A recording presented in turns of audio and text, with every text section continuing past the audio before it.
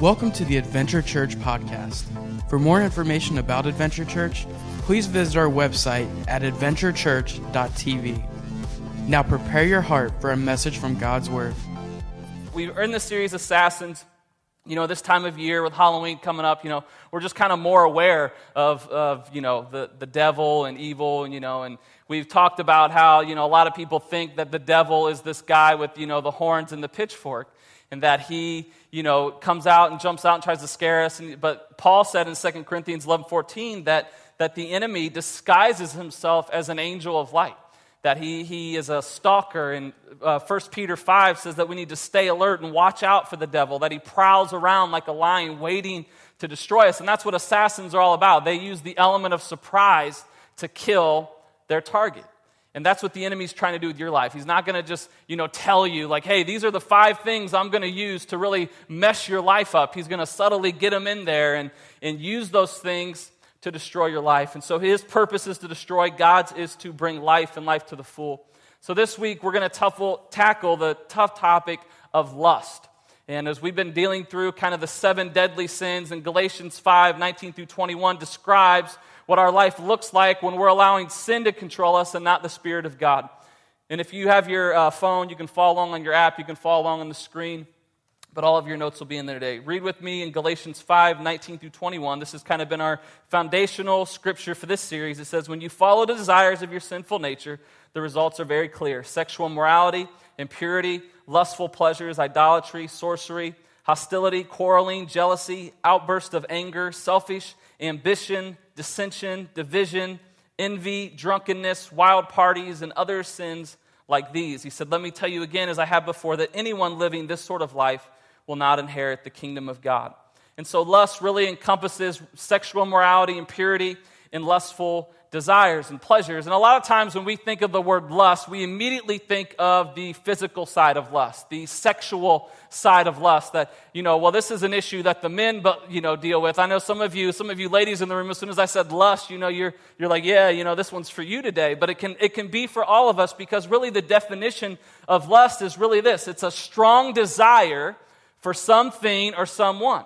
It doesn't have to be a physical desire or a sexual desire. Oftentimes that's what we associate it with, but it really just means a strong desire. And any lust that is destructive, it consumes us, and there's 2 ways that it's bad for us. There's lust that is out of bounds, and there's lust that is out of balance. And so I want to kind of lay a little bit of foundation from where I'm coming from with lust today.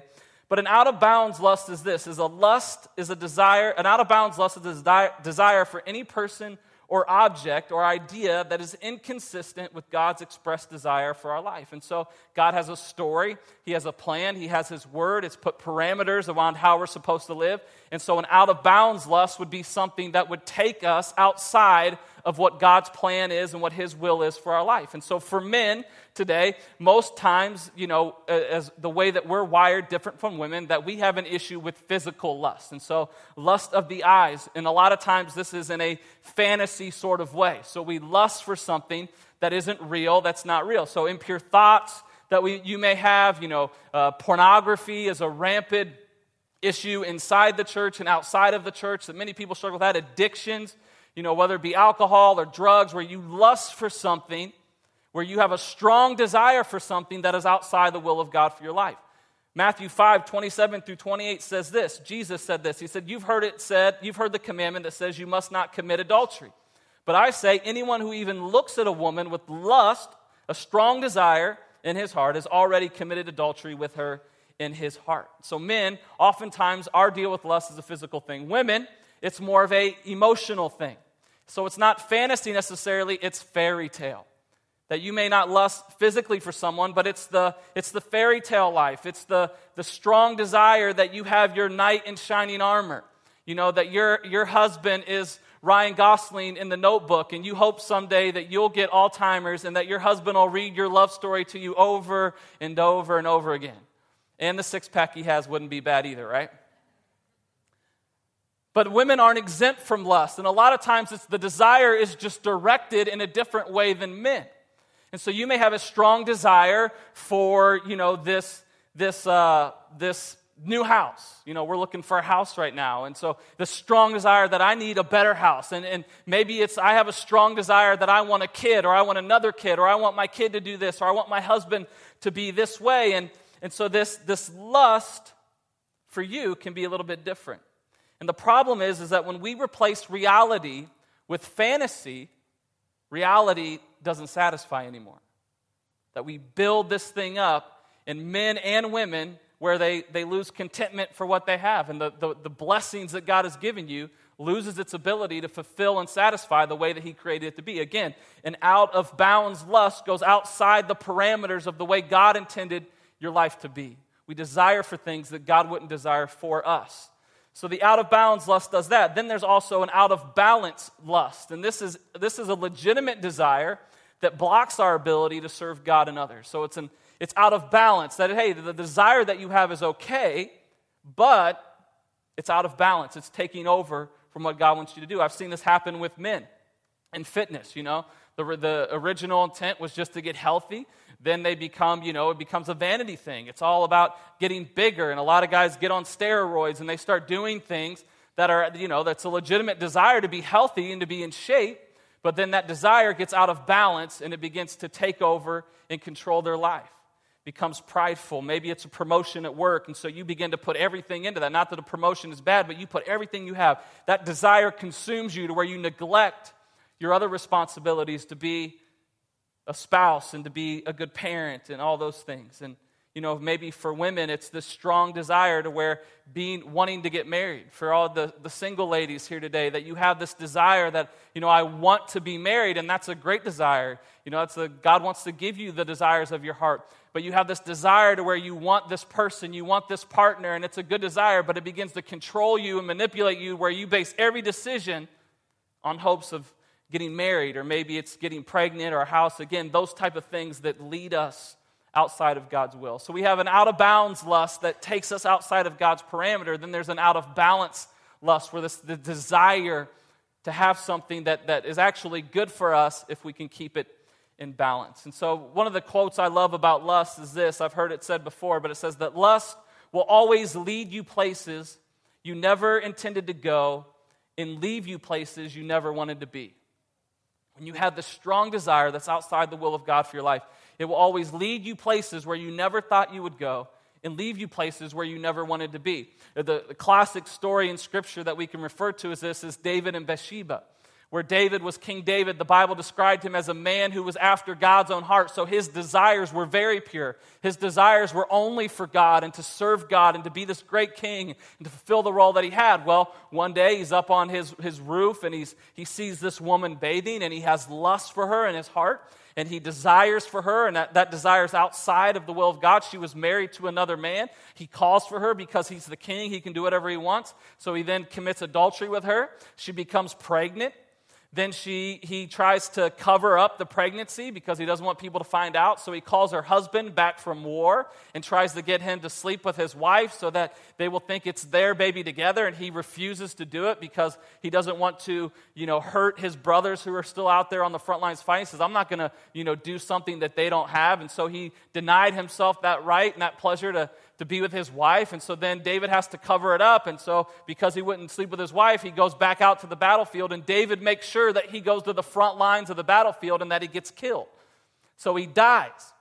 And so then, that this whole thing where it was just one lustful thought, one lustful desire leads to, adultery, it leads to pregnancy, it leads to murder, it leads to scandal and cover up. Not only did Uriah, her husband, die, but his brothers that were out there fighting with him, David sent them into an unsecure place on purpose. Then because of his disobedience, the son that she had ends up dying. David loses his reputation. He goes on this long road of suffering where his sons are trying to take the kingdom from him. And you can read the story, goes on and on and on. And finally David's restored and all those things. But that one lustful thought and desire took him on this road that just led him somewhere that he never wanted to go and left him at a place that he never wanted to be. And so we have to make sure that we get control of our desires, control of that issue in our life, because if you're not careful, you could find yourself in the same spot as David, Where one day you wake up and go, how did I get here? How did I get bound up in this addiction? How did my wife and I's relationship grow apart for so many years? How did I end up here? And most of the time we can take it back to a place where our lust took us somewhere where we never wanted to be. James chapter 4, verses 1 through 10 really helps us understand how we can defeat lust in our life. And I love about James is James was the brother of Jesus, okay?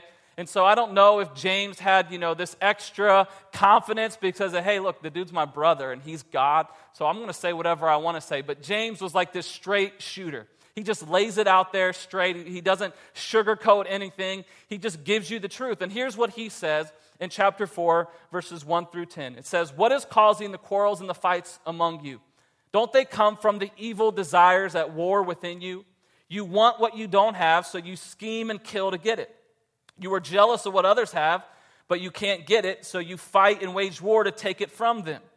Yet you don't have what you want because you don't ask God for it. And even when you ask, you don't get it because your motives are all wrong. You only want what will give you pleasure." Verse 4, he says, "You adulterers, don't you realize that friendship with the world makes you an enemy of God?" And pause here for a second. A lot of times we get confused with what God values. And we have to realize this is what the world's culture considers acceptable is often drastically different from what the Bible says is acceptable for our life. So he's laying it out here. He says, don't you realize that if you try to be a friend of the world, if you try to live within that culture and adapt to that lifestyle, don't you realize that it's making you an enemy of God? Don't you realize that how drastic of a difference it is to fulfill God's plan for your life and then try to fulfill the desires that this world puts in front of you all the time? He says, I say it again, if you want to be a friend of the world, you make yourself an enemy of God. What do you think the scriptures mean when they say that the Spirit of God has placed within us is filled with envy? But he gives us even more grace to stand against such evil desires. As the scriptures say, God opposes the proud, but he favors the humble. So what does he say? What's the deal? If you have this battle, if you have these lusts, if you're fulfilling the evil desires that are within your heart and you're living part in the world, part for God, he says, what do you need to do? He says, so humble yourselves before God. Resist the devil and he will flee from you. Come close to God and God will come close to you. He says, wash your hands, you sinners, purify your hearts, for your loyalty is divided between God and the world.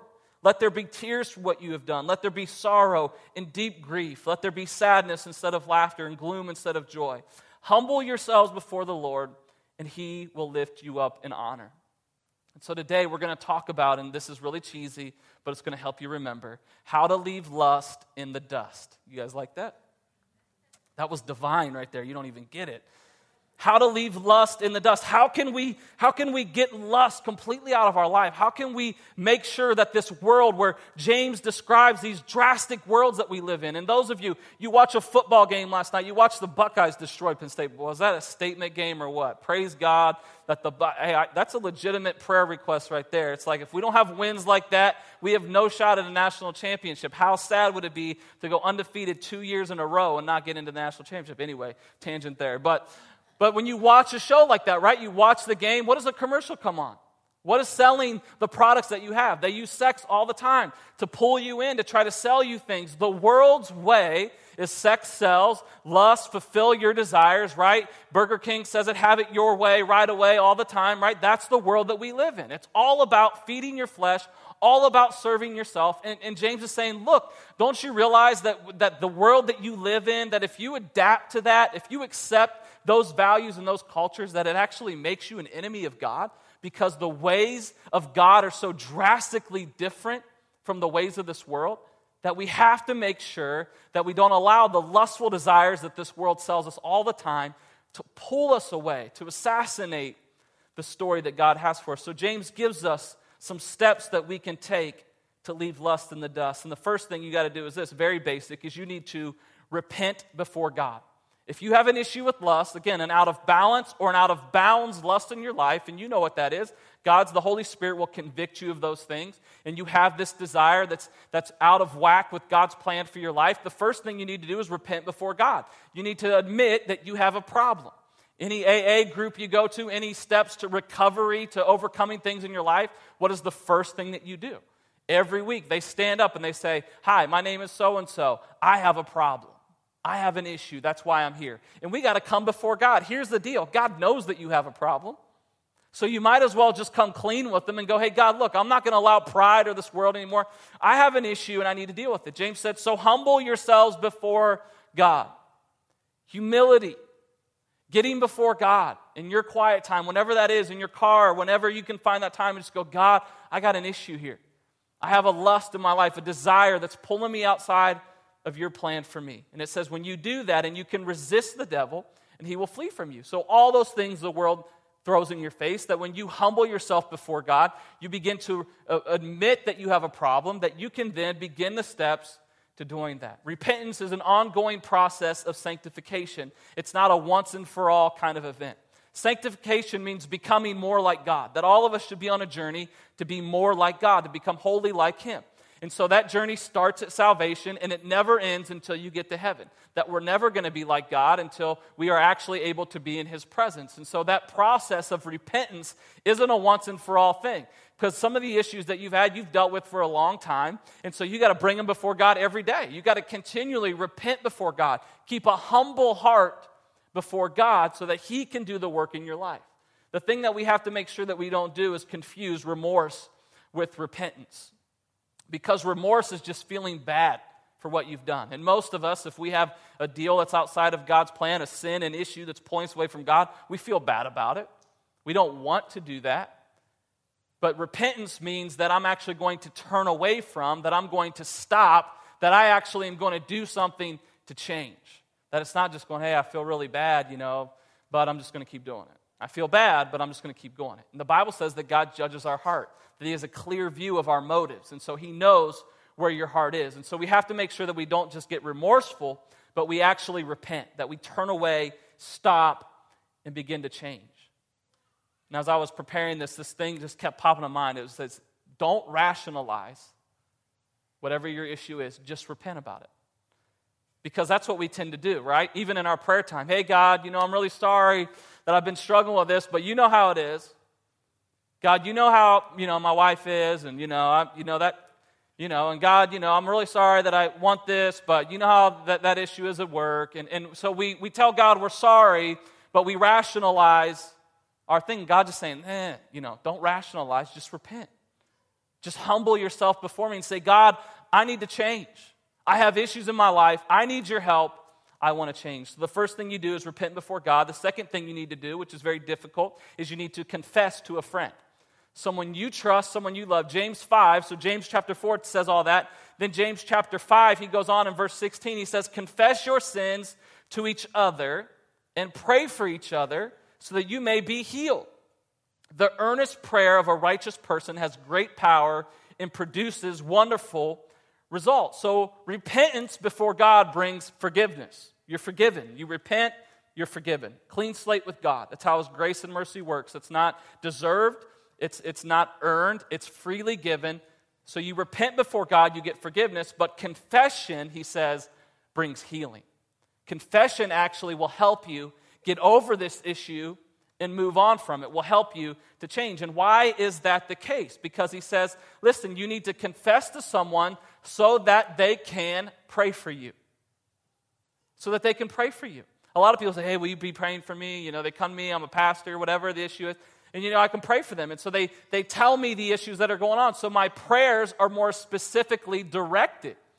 And so when you tell someone the issues that you're faced with and the struggles that you have, and look, you don't air all your dirty laundry just to the guy sitting across from you at the cubicle, you know what I mean? Like this needs to be someone that you trust, someone that you respect, someone that you know can keep confidence, and that would be an accountability partner for you in that way. You go, but here's the deal. Look, I just need you to pray for me because I'm really struggling with that. And when we come clean, there's something that's healing just about getting it off your chest and bringing someone into the loop on what you're struggling with.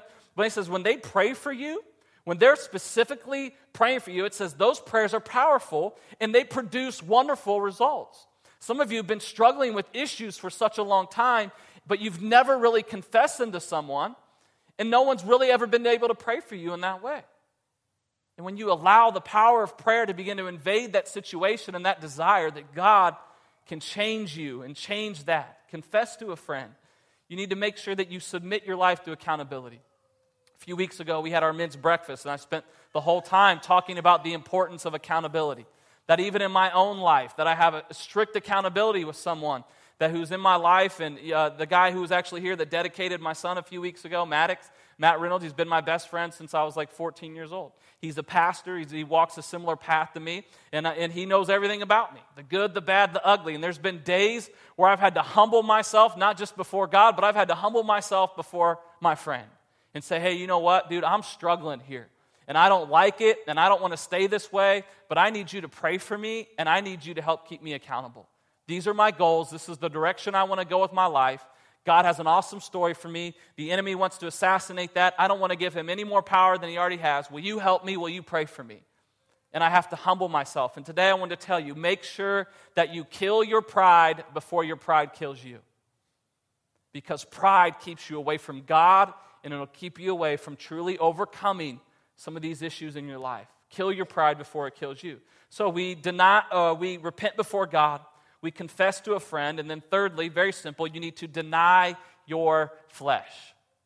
Flesh kind of defined is simply anything that's kind of left over that keeps us away from the Spirit of God in our life, that keeps the Spirit from moving in our life. Galatians 5, which is kind of our foundational scripture, verses 16 through 17, and then verse 24 says this. It says, so I say, let the Holy Spirit guide your lives. Then you won't be doing what your sinful nature craves.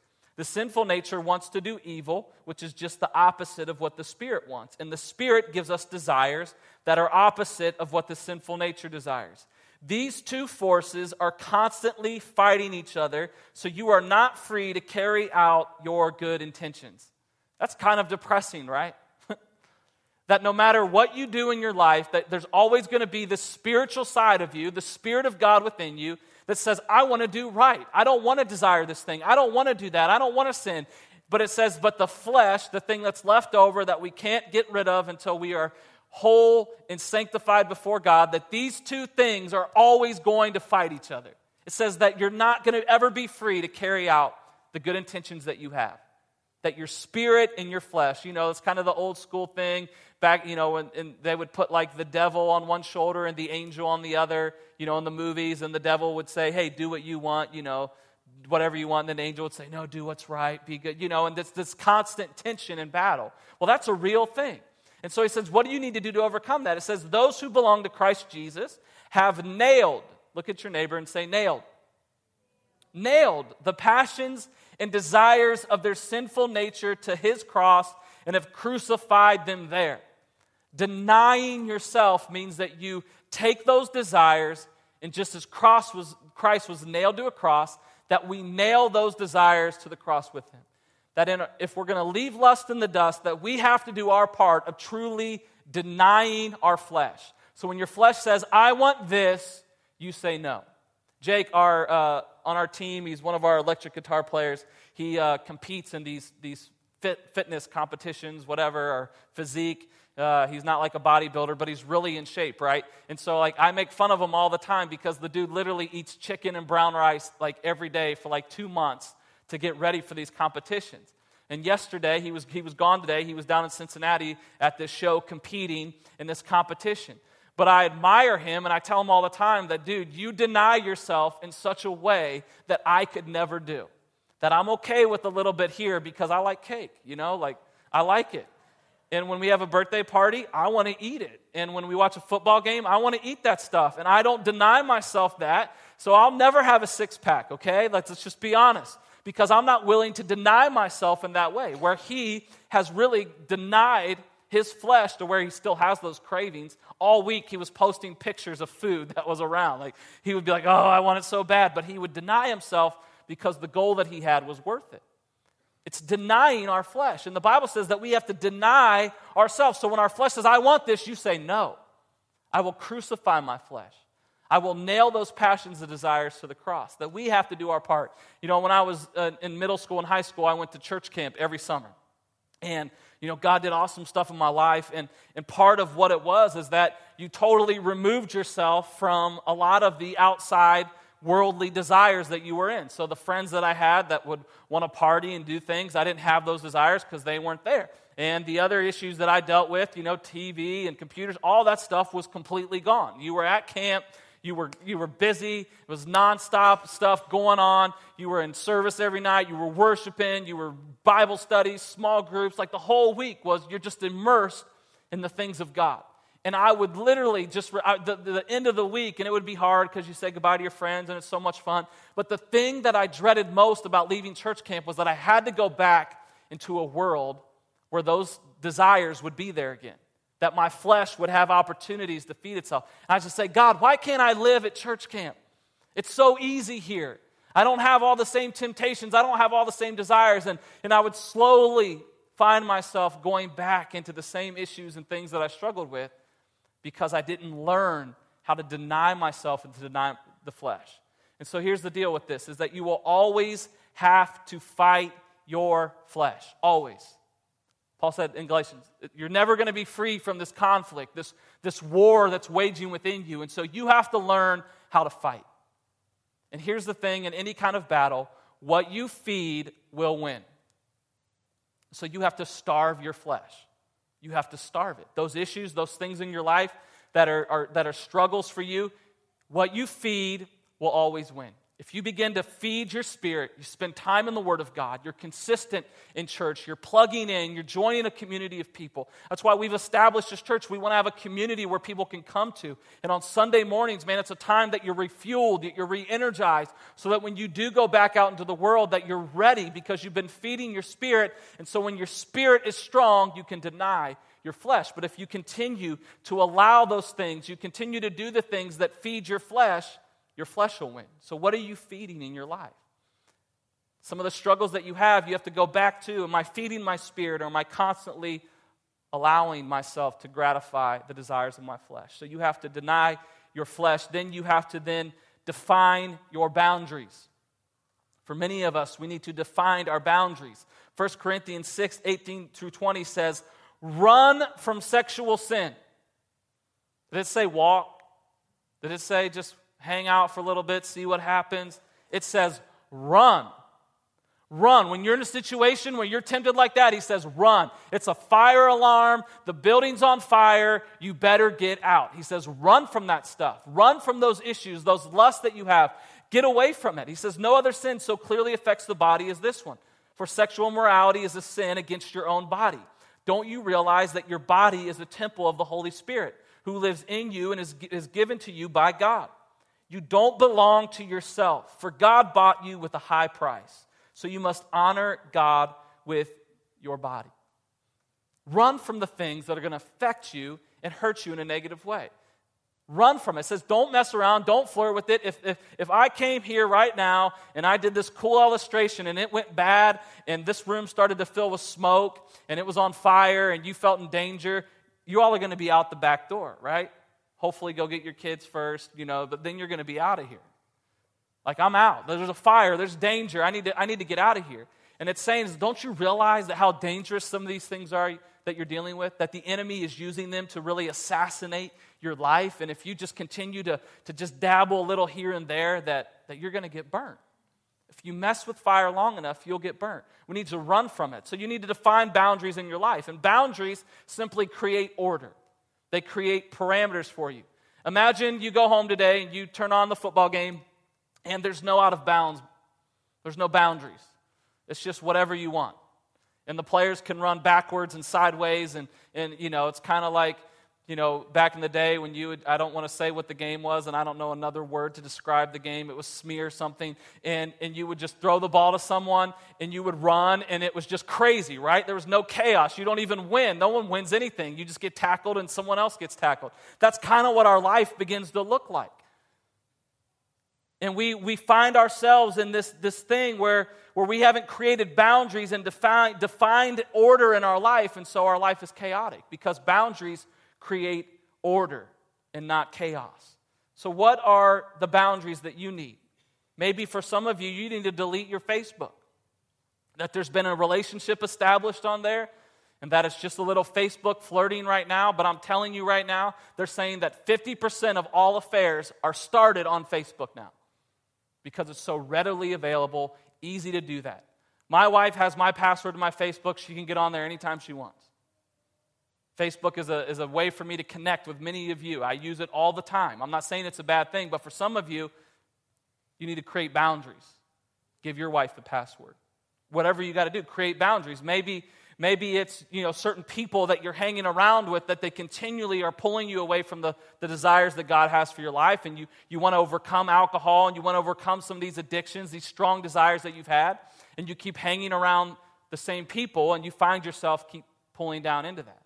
So the question you got to ask yourself is, who influences who? Do you have the influence over them to where you can go into an environment that you're tempted in and you can walk away without falling into sin? Or every time you're around that person or those group of people, you're finding yourself being influenced by them, going back to those desires and things that you have, creating boundaries. For some of you, pornography is rampant in the church and outside of it. I have accountability on my computer. It's a free software thing that is through XXXchurch.com. Make sure you put the church in there if you Google that later. XXXchurch.com. It's free accountability software where you can install it on your computer. So any site that you go to that they deem to flag it as having keywords that would be leading you somewhere that you don't want to be, anything that I look at that has those things sends an email directly to my wife and sends an email directly to my accountability partner. It's that simple. So guess what? I don't look at anything on the internet. Because I want to please God, and I'm a pastor, okay? But secondly, I don't want to have to go home and face my wife if I do. I don't want to hurt her in that way. I don't want her to make her feel that way. And so I put accountability in my life. It's free for you to do that. It's humbling ourselves before God, submitting to accountability. If you truly want to overcome the things in your life, the things that are pulling you away from God, that the enemy would use to assassinate you, you got to get serious enough to say, you know what, I'm going to bring accountability in my life. I'm going to make sure that I don't do these things. I want to change. That's repentance, not remorse. I'm sorry, I don't, but I don't really want to change. No, I'm repenting before God. So I'm going to deny my flesh. I'm going to define boundaries. I'm going to make sure that I'm setting my life up in a way that I can be successful in what I do. Define those boundaries today.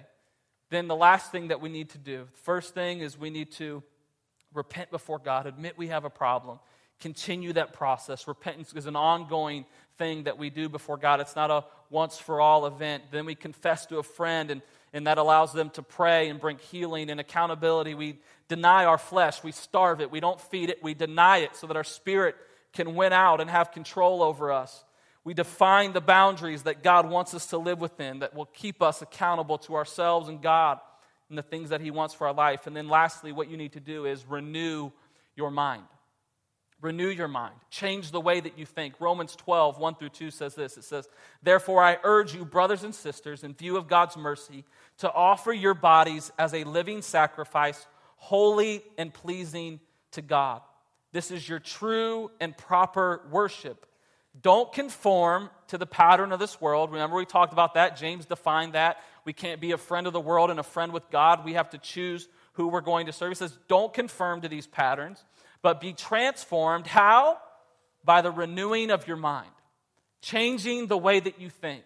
Then you will be able to test and approve what God's will is, His good, pleasing, and perfect will. Some of you have battled with thoughts, and I'm not just talking about sexual desires, impure thoughts, things, desires that are outside of the will of God for you. And you have these thoughts that are always popping in, and what do? The Bible says that we are to take captive every thought that's not of God. So you have that thought, then you capture that thought, and then you submit it to the will of God. So if you have a thought of saying, you know what, I'm lusting after something, a woman, I say, God, you know what, that's not of you. So God, I take that captive. That's not from you. That's the enemy trying to tempt me. And your word says that I'm more than a conqueror and that what you've given me and my wife is awesome and perfect. And so God, I submit to that today. I capture it and I submit it to God's will for my life. So in order to get rid of the old, we have to come in with something new. Out with the old, in with the new. So you get rid of the old thoughts, the worldly thoughts, the cultural thoughts. Then you replace it with new thoughts. And where do we get that? It says the renewing of your mind comes from reading the Word of God. The truth. So the enemy, right, he's the assassin. He has you targeted. And so what does he shoot at you? The enemy shoots bullets of lies. that your wife isn't good enough, and you'll never get those thoughts out of your head, and he fires these shots at you. Your kids will never succeed. You'll never be able to accomplish this thing. God's will won't happen for your life, and he fires these shots at you. The bullets of the assassin are lies. And the Bible says that we conquer lies with the truth of God's word. So you defeat lies with the truth of God's word, and the Bible says the truth will set you free. So many of you have been captive to these thoughts, captive to these desires, that the enemy has been controlling your life with these things. And it says, how do you get free from that? You replace the lies with the truth of God, and the truth will set you free. The word of God, the truth of his word, will set you free. I used to have the opportunity, I worked with youth for so long, and many of you struggle with these things, just insecurities, they just battle with, all these issues. And so I would tell them all the time the same principle. And I was speaking at a camp a few years ago, and down in Florida, Panama City Beach. I was roughing it for Jesus that week. But I was preaching at this retreat, and so I told them this, and the whole message was built around these phrases right here, is that the truth of God is this. The truth of God's word is this right here. I am, I can, and I will, because God is. I am, I can, and I will, because God is. How do you renew your mind? How do you do that? How do you transform it? How do you change the way that you think? This is what you start telling yourself. The Bible says, I am a child of God. I am blessed by him. I am favored by God. God does love me. I can overcome these temptations that I have because I can do all things through Christ who strengthens me. I can overcome this addiction because the Bible says that because of Jesus and what he did on the cross, that I can be set free from these things. And you begin to tell yourself this, and you say, I will stop doing this. I won't do this anymore. How can we do all those things? Because God is. Because he is for you. And he does love you. And he does have a plan. And today, maybe the Holy Spirit's been convicting you, and don't mistake conviction with condemnation. He's not condemning you.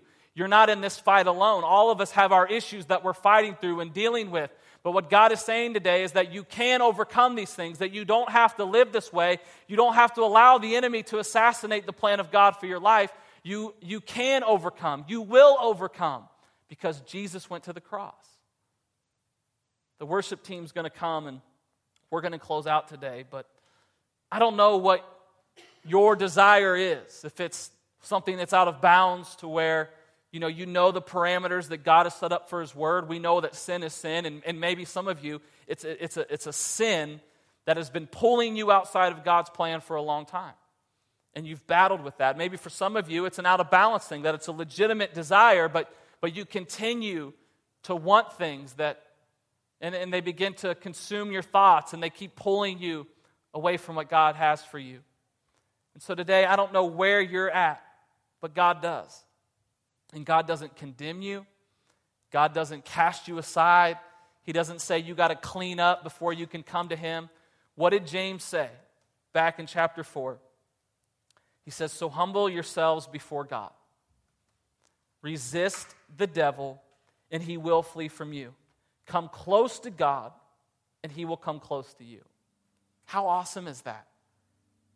That's the awesome picture of God's love for you today.